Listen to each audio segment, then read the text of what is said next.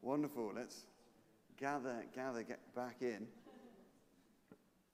Now, I know they might be mightily embarrassed by this, but my mum and dad are here today. Simon and Lucinda, right over there, little wave. And I'm incredibly grateful that I've inherited my mother's hair. Sorry, cheap shot, outrageous.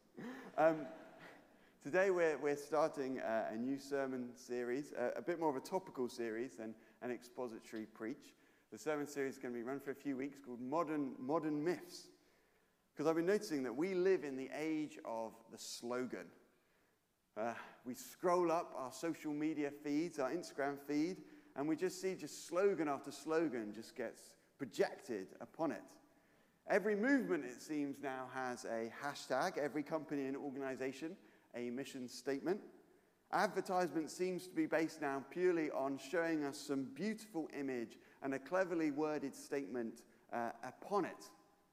And that is apparently all that is needed to make us buy. But good slogans surround us, but good slogans aren't just simply catchy little phrases. Good slogans seem to be rich with meaning. Take an old one now, but take New Labour.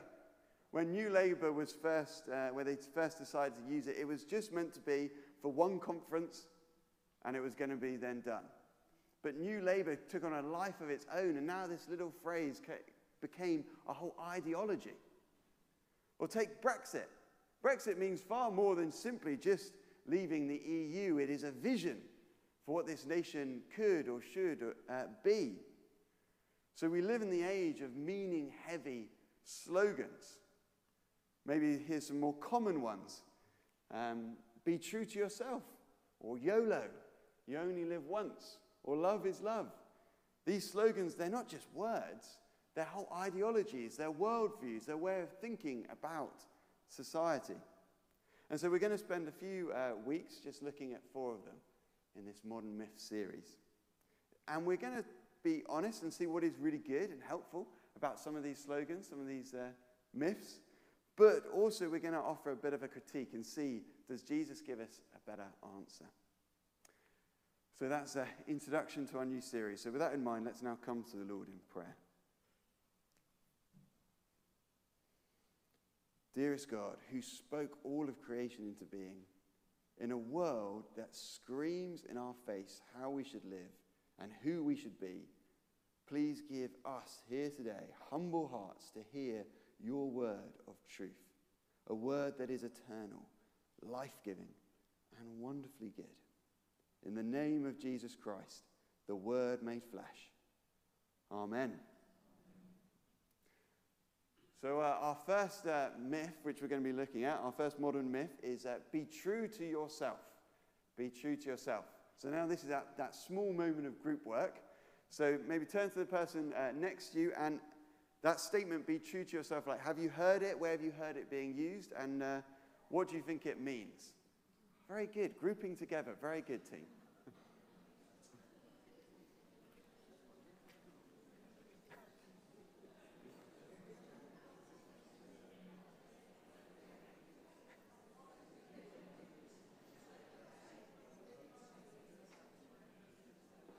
I'll come to you, William.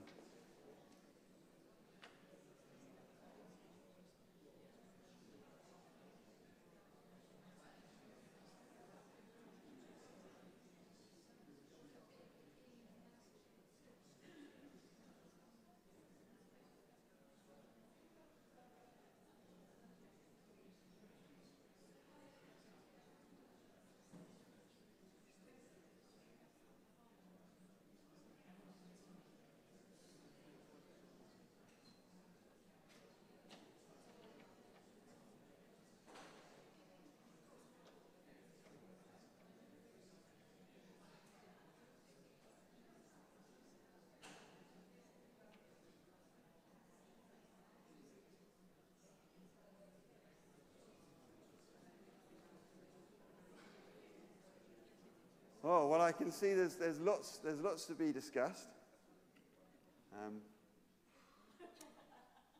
So I think, as I was pondering on the be true to yourself, sort of ideology. I think it's very widespread and it's very common. I was walking down Oxford Street the other day and I walked past H&M, and their window display, this huge window display, was just covered in hundreds of tiny little photos of people just wearing very different sort of garbs and clothing, and then a big sort of lighted sign just saying, "You be you." So, but this be true to yourself ideology, I don't think it's simply encouraging us just to wear the clothes which we want to wear and don't care what anyone else has to think about it. I think it goes further, and I think it's about personal actualization. Some people would call this lady the modern prophet, but Oprah Winfrey said that the fullness of our humanity can be expressed only when we are true to ourselves. Anything less is a faked life. While in the film The Greatest Showman, we hear two characters who have a forbidden love singing to one another, "It's up to you, it's up to me. No one can say what we're going to be. Why don't we rewrite the stars, changing the world to be ours?" While if you go onto Google and you typed in "be true to yourself," well, suddenly all these other phrases will start popping up alongside it. Google tells me that to be true to yourself, if you stay true to yourself, then you will never have regrets. Wow.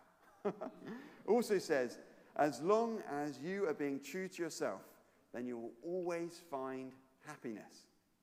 This ideology it promises a lot. And before I offer my critique of this "be true to yourself" sort of worldview, I do want to say that I think there's something good here, something really helpful here. The old professor of psychiatry at the University of Bristol, Glyn Harrison, a wonderful Christian man, he speaks about how this ideology has some wonderful benefits and it can be really helpful. He tells a story of when he was a child and he grew up in a working class sort of environment, and he really wanted to be a doctor. Even though no one else in his family or community were doctors, he really wanted to be a doctor. But at that time, the only way he could be a doctor was if he went to university. The only way he was really likely going to go to university if he went to a grammar school. And so he went to go and take his 11 plus. He took his 11 plus and he failed it. He took his 11 plus again and he failed it again. And his grandmother, in a seemingly wanted to be helpful and encouraging sort of way, took him under her wing and said to him, "It's wonderful that you want to be a doctor. That's great. But our kind of people don't do that kind of thing. Our kind of people don't do that kind of thing." Now, this "be true to yourself" ideology, or as Glyn describes it, expressive individualism, it is good because it does encourage us to fight against those preordained scripts for our lives that other people want to place us in. It calls us to stop just acting how we believe we're meant to be and start being real. Don't let other people decide who you are. And as I reflect on that, I think there's something righteous about that. I think there's something good about that. There's something powerful about that. We read in the Ten Commandments that the Lord God is against lies. So we don't want to be living a life where we find ourselves just lying. While we read in Acts chapter 4, the Apostle Peter and John, they're being pressurized by the Jewish authorities. They're being pressurized to stop preaching about Jesus. Don't preach in his name. And we read in their response to this pressure, they say this: "Which is right in God's eyes, to listen to you or to him?" Which is right in God's eyes, to listen to you or to him? You be the judges. As for us, we cannot help speaking about what we have seen and heard. So I think there's something helpful about not living a fake life, about being real, about being honest. However, even though I do think this ideology has some real benefits attached to it, I also think that if followed blindly, as it seems to be our culture and our society, and particularly our schools, are really encouraging us to, if followed blindly, I do think it's got some dangers attached to it. And I've got 3 reasons why I think this. So firstly, it robs us of resources. It robs us of resources. Glyn Harrison, he says that this "be true to yourself" ideology, expressive individualism, it is a fantastic place to start because it asks the right questions, but is a terrible place to end. See, the questions expressive individualism is making us ask, to be true to yourself is making us ask is, well, who are you? And what sort of life do you want to live? And are you happy with this script which you feel is before you? And those are good questions about identity and about who we are and why we're here. Those are great questions. But if we go along with what other people want us to do, and we ourselves don't want to do that, well, that isn't going to lead us into a healthy place. So the be true to yourself ideology, it starts with some good questions. However, it doesn't provide good answers. It encourages us to reject all tradition, but it also encourages us to reject all external voices. Any external voice which we don't feel immediately comfortable with, we're just told to ditch it. Anyone who has lived a life before us, we're told just ignore them. Anyone who might have an opposing view to what we believed, we're told not engage, not listen, not debate, not even argue, just ignore, just reject, just ghost. That's what all the bloggers want us to do, sideline these people. Anything that doesn't feel immediately just right, have nothing to do with it. And this leaves us without the resources, well, to answer life's big questions. Glyn Harrison says that it reduces the sources of the self to our own feelings and thoughts. It reduces the sources of the self to our own feelings and thoughts. But human beings, like we know, we're just way more complicated than that. Our feelings can change radically. Sometimes our feelings can change over a long period of time. Sometimes our feelings can change over a short period of time. Sometimes our feelings can change based purely on whether we've eaten that day or not. We're complicated beings. We need the wisdom of others to help us answer the big questions of life. Again, Glyn Harrison says that at the end, if we just follow this mindset, then it just leads us to a place of deep personal insecurity. Leads us to a place of deep personal insecurity. So that's my first reason why I have problems, and I think it's dangerous if we follow blindly this be true to yourself ideology. My second reason is that I think truth becomes just unknowable. Truth becomes unknowable. If we follow the be true to yourself ideology, its natural conclusion, in the end, makes truth just individualistic. It is true for me, but it's not true for you. Now, that might be a lovely phrase to finish an argument you just have had over the dinner table with a friend of yours. It might be a helpful way of acknowledging that we've got two different viewpoints here. But it is a terrible way of establishing truth. It is a terrible way of knowing, is this right? Is this wrong? Is this good? Is this evil? Is this righteous? Is this sinful? If we want everyone to be true to yourself, then we're saying that every single truth is equally right and is equally valid. But do we really believe that? Do we really live like that? Imagine for a moment that we actually did. That actually everyone was true to themselves, and actually we believe that everyone's truth had equal value. Well, then we'd be led in just some ridiculous situations. Because how would we know who is right between the Black Lives Matter campaigner and the white supremacist? We wouldn't. We would be forced to say that both of these individuals are being true to themselves, and thus both of these individuals have an equally valid viewpoint, and both of these truths are equally true. But we think that's rubbish. We think that's rubbish. Be true to yourself makes truth unknowable because it makes it purely individualistic. Thirdly, why I think it's dangerous to go down this blindly, it assumes that people are originally good. The be true to yourself ideology assumes that the self who we are meant to be true to is worth being true to. That all men, women, children are naturally good. And if we were only true to this innate goodness, then we would live in a wonderful world and everyone would have wonderful lives. But are we really that naive to think that everyone is originally good? People can grow up in perfectly loving and kind and good homes and go on to commit the worst atrocities. People can grow up in perfectly kind, good, and loving homes and grow up to be deeply selfish.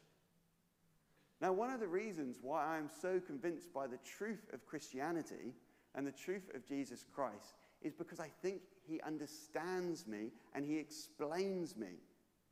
He understands the human condition. Now, I grew up in a stable and loving home. I went to good schools. I had loads of opportunities in life. I was taught to work hard and to be polite. And maybe this is arrogant to say, but I think I polish up okay. I think I polish up okay. But intentionally, I'm fully aware that what is seen on the outside isn't the full picture, isn't the reality of who I am. Selfishness is natural to me. Anger is natural to me. Jealousy is natural to me. We hear Jesus say in Mark 7 that it is not what you consume that defiles you, but it is from within, from the human heart, that you are defiled. And I remember reading that as a younger man when I was questioning Christianity and being like, I get that. I see that within me. That speaks true. My good family, my good education, the good morals that I was taught, they didn't make me holy because my heart had already defiled me. And this is what we find Scripture saying again and again and again and again. In Psalm 14, it says, the Lord looks down from heaven on all mankind to see if there are any who understand, any who seek God. All have turned away. All have become corrupt. There is no one who does good, not even one. And these words are then picked up again in Romans 3. There is no one righteous, not even one. Where in Ephesians 2 it says, we were by nature deserving of wrath. It is our nature that is deserving of wrath. It is who we are that is deserving of wrath. It is the self that we are being told to be true to that is deserving of wrath. What would happen if we were actually true to ourselves? What would happen if we were actually true to the list we read in Mark chapter 7? That Jesus says when he talks about what comes out of the human heart. What would happen if we were true to sexual immorality, to theft, to murder, to adultery, to greed, to malice, to deceit, to lewdness? What would happen if we were true to envy, to slander, to arrogance, to folly? What would happen? It would be hell. It would be hell on earth. The human condition is not originally good. It is originally sinful. In Romans 7, which we read earlier, we see this from the Apostle Paul when he speaks about what's going on in his own heart, in his own internal thoughts. He says, I do not do the good I want to do, but the evil I do not want to do, this I keep on doing. Even the Apostle Paul, even this great missionary of the church, even he was trapped by this internal working of his own sinful desires. So is there any hope? Is there any hope? If we can't trust ourselves, what are we to do? Well, Paul continues in Romans 7. What a wretched man I am. Who will rescue me from this body that is subject to death?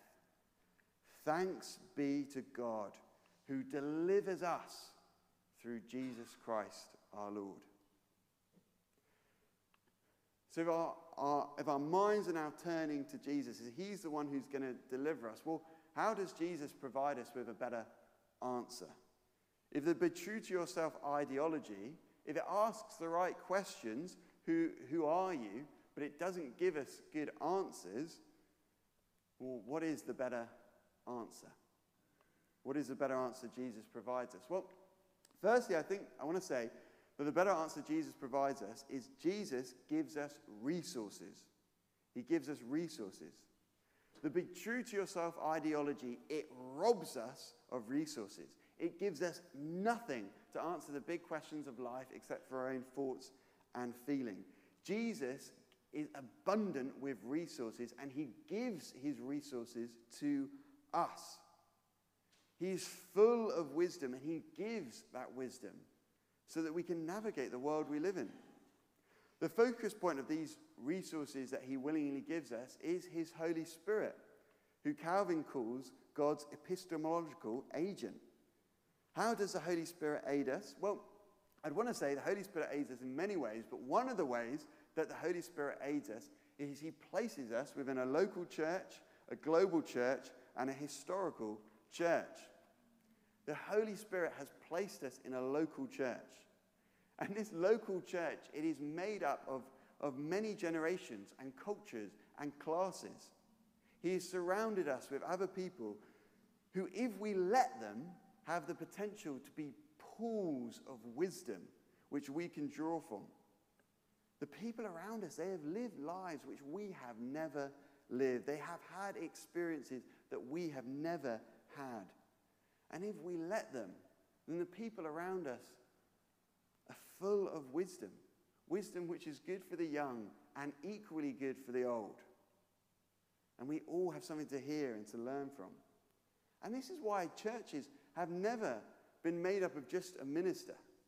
This is why churches in the scripture have always been envisioned to be a body of believers who know each other, who support each other, who encourage each other, who talk about the hard things, so that with these wisdom that the Lord has given us, we may encourage each other. I remember back at a time when I was at university, and a friend just sat on my bed, put his head in his hands, and he said, "Adam, I'm just full of doubts. I just don't feel God anymore."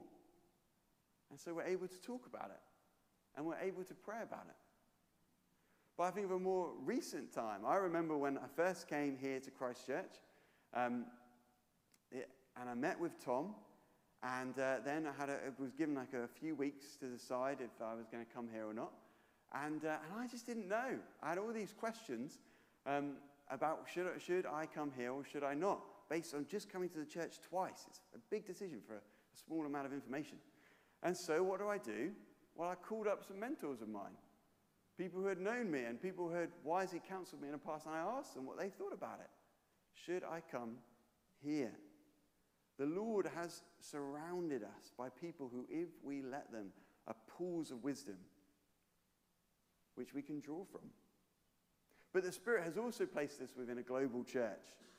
And we can access the wisdom of others through good books and podcasts and talks and camps and conferences. We can learn from Christians who've undergone extreme persecution in North Korea and seen, how did you keep going with Jesus during all of that? Why didn't you give in? We can learn from them. And equally, we can learn from men and women who have spent their lives in academia poring over God's word and been able to spend all this time in it, a lot of time which we would never be able to do. We can learn from them too. The Lord has put us in this global church, and the Lord has put us in a historical church. The questions we ask about who we are, how we should live, these have been questions which men and women have been asking for thousands of years. They are not modern. And there is a wealth of wisdom which the ancients have to teach us. And when we read from these historical sources, it's beneficial to us because it removes us from our present circumstances and context. And it allows us to come to things freshly. It allows us to ask these big questions without being clouded by our own context, by our own experiences and cultural baggage. Now, I want to say, I'm not saying that we're Roman Catholics all of a sudden. We don't believe that the church is infallible. Please don't believe that I'm infallible. But neither should we be arrogant. If the church has always believed something, then we have to take that position of humility, and we have to listen. The Holy Spirit, he works through his church, but the Holy Spirit, he authoritatively works through this Holy Scriptures. In the Scriptures, we get to hear the voice of our Maker. We get to hear the voice of our King. We get to hear the voice of the lover of our souls. It is the Bible that is the voice of the living God, that is relevant and true for us today, as it is relevant and true for every generation that has gone before us, and as it will be relevant and true for every generation that goes after us. It doesn't answer every question which we hope for it to answer, but it answers the important ones. It tells us what God thinks we need to know.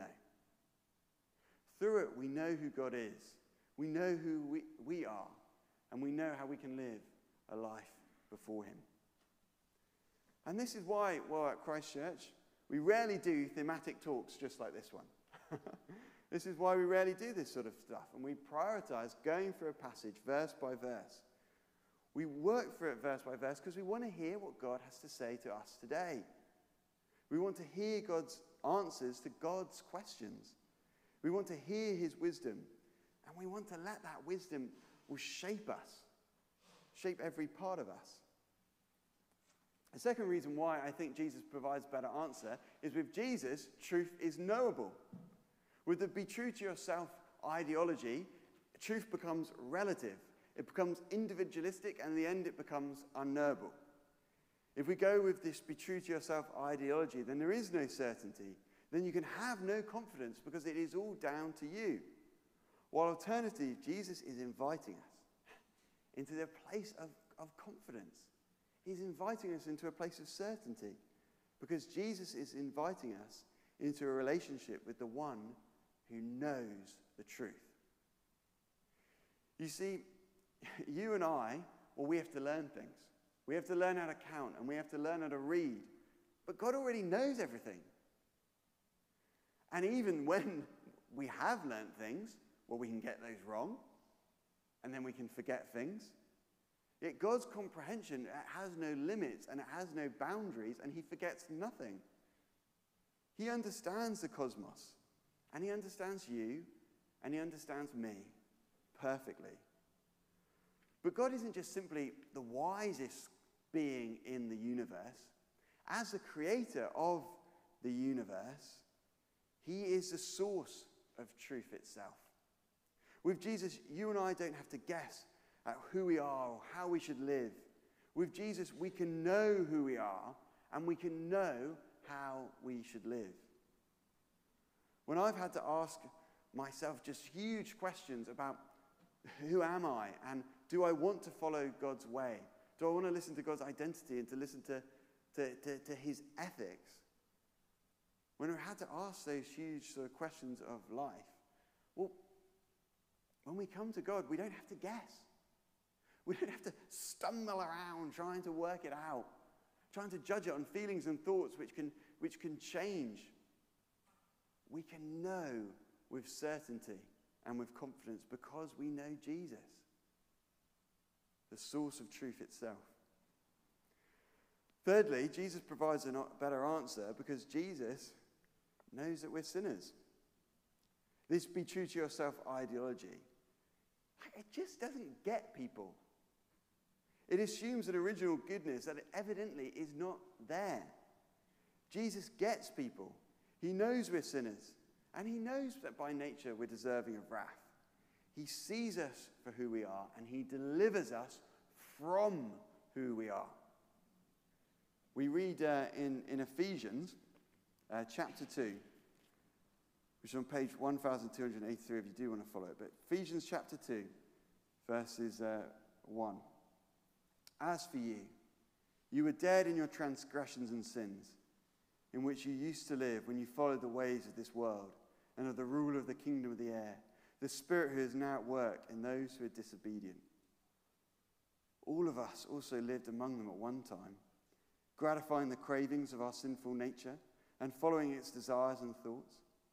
Like the rest, we were by nature objects of wrath.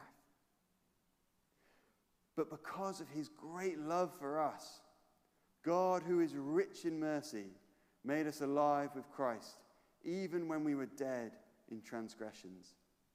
It is by grace you have been saved. And God raised us up with Christ and seated us with him in the heavenly realms, in Christ Jesus, in order that in the coming ages he might show the incomparable riches of his grace expressed in his kindness to us in Christ Jesus.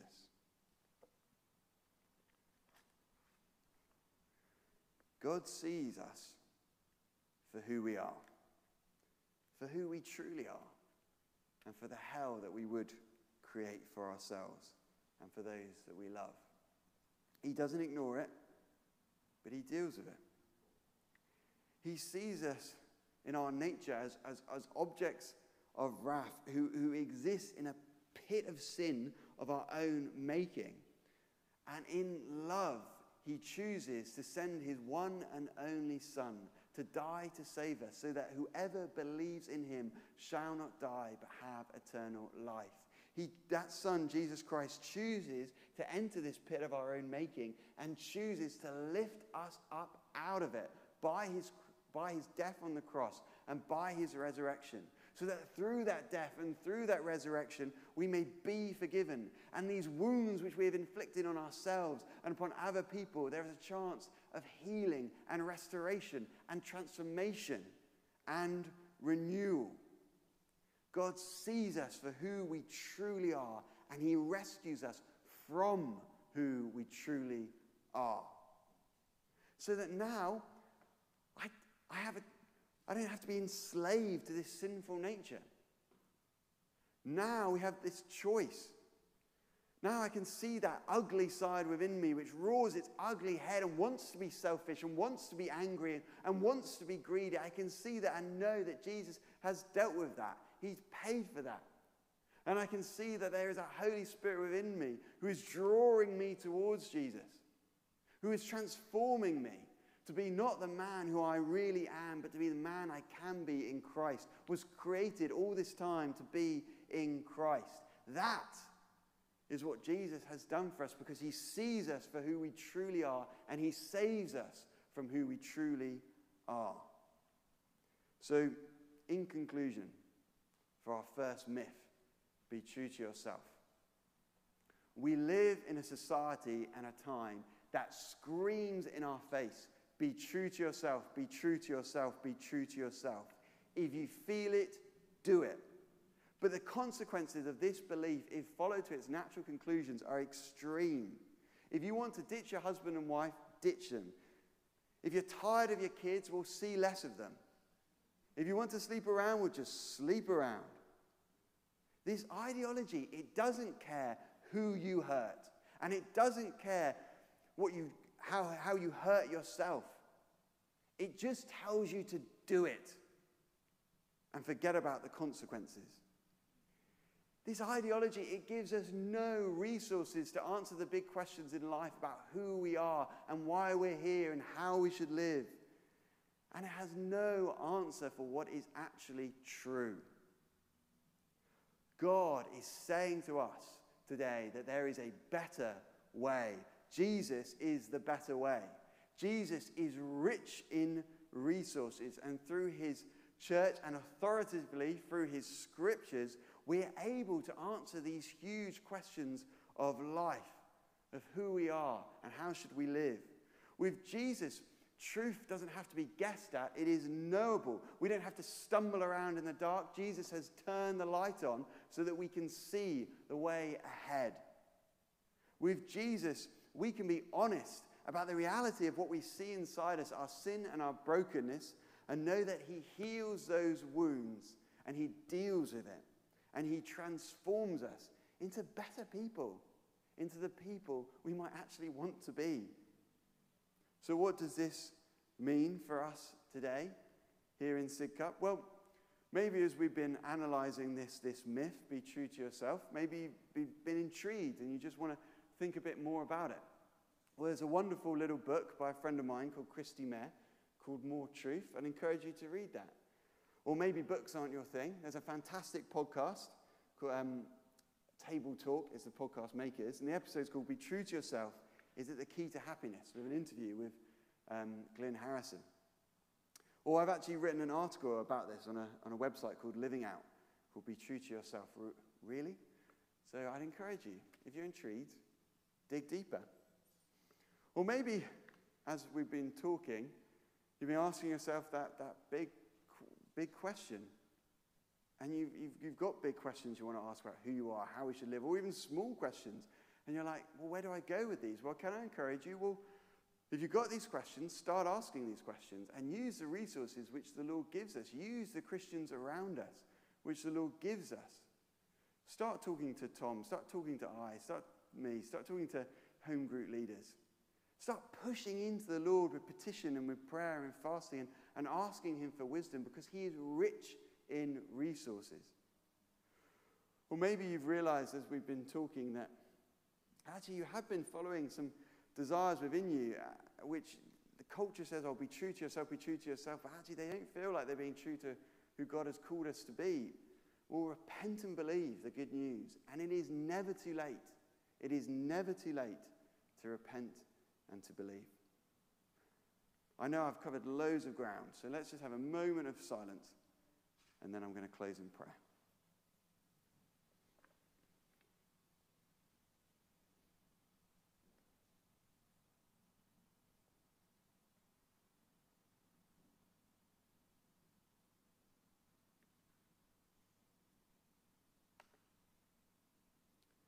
Dearest God, righteous judge, forgive us those times when we are fake and we let other people project their scripts onto our lives. And forgive us those times when we listen only to our own feelings and thoughts and not to your Son, Jesus Christ. Thank you for the truth that is Jesus and in Jesus. Thank you for the resources that are in Jesus and in his church. Thank you for the life that is in Jesus. Help us all today, Father God, to build our lives upon him, and help us to help others do the same. We ask this in the name of Jesus, the Word made flesh. Amen.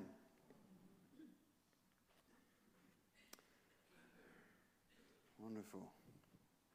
We now come to our closing hymn. Yet not I, but Christ in me.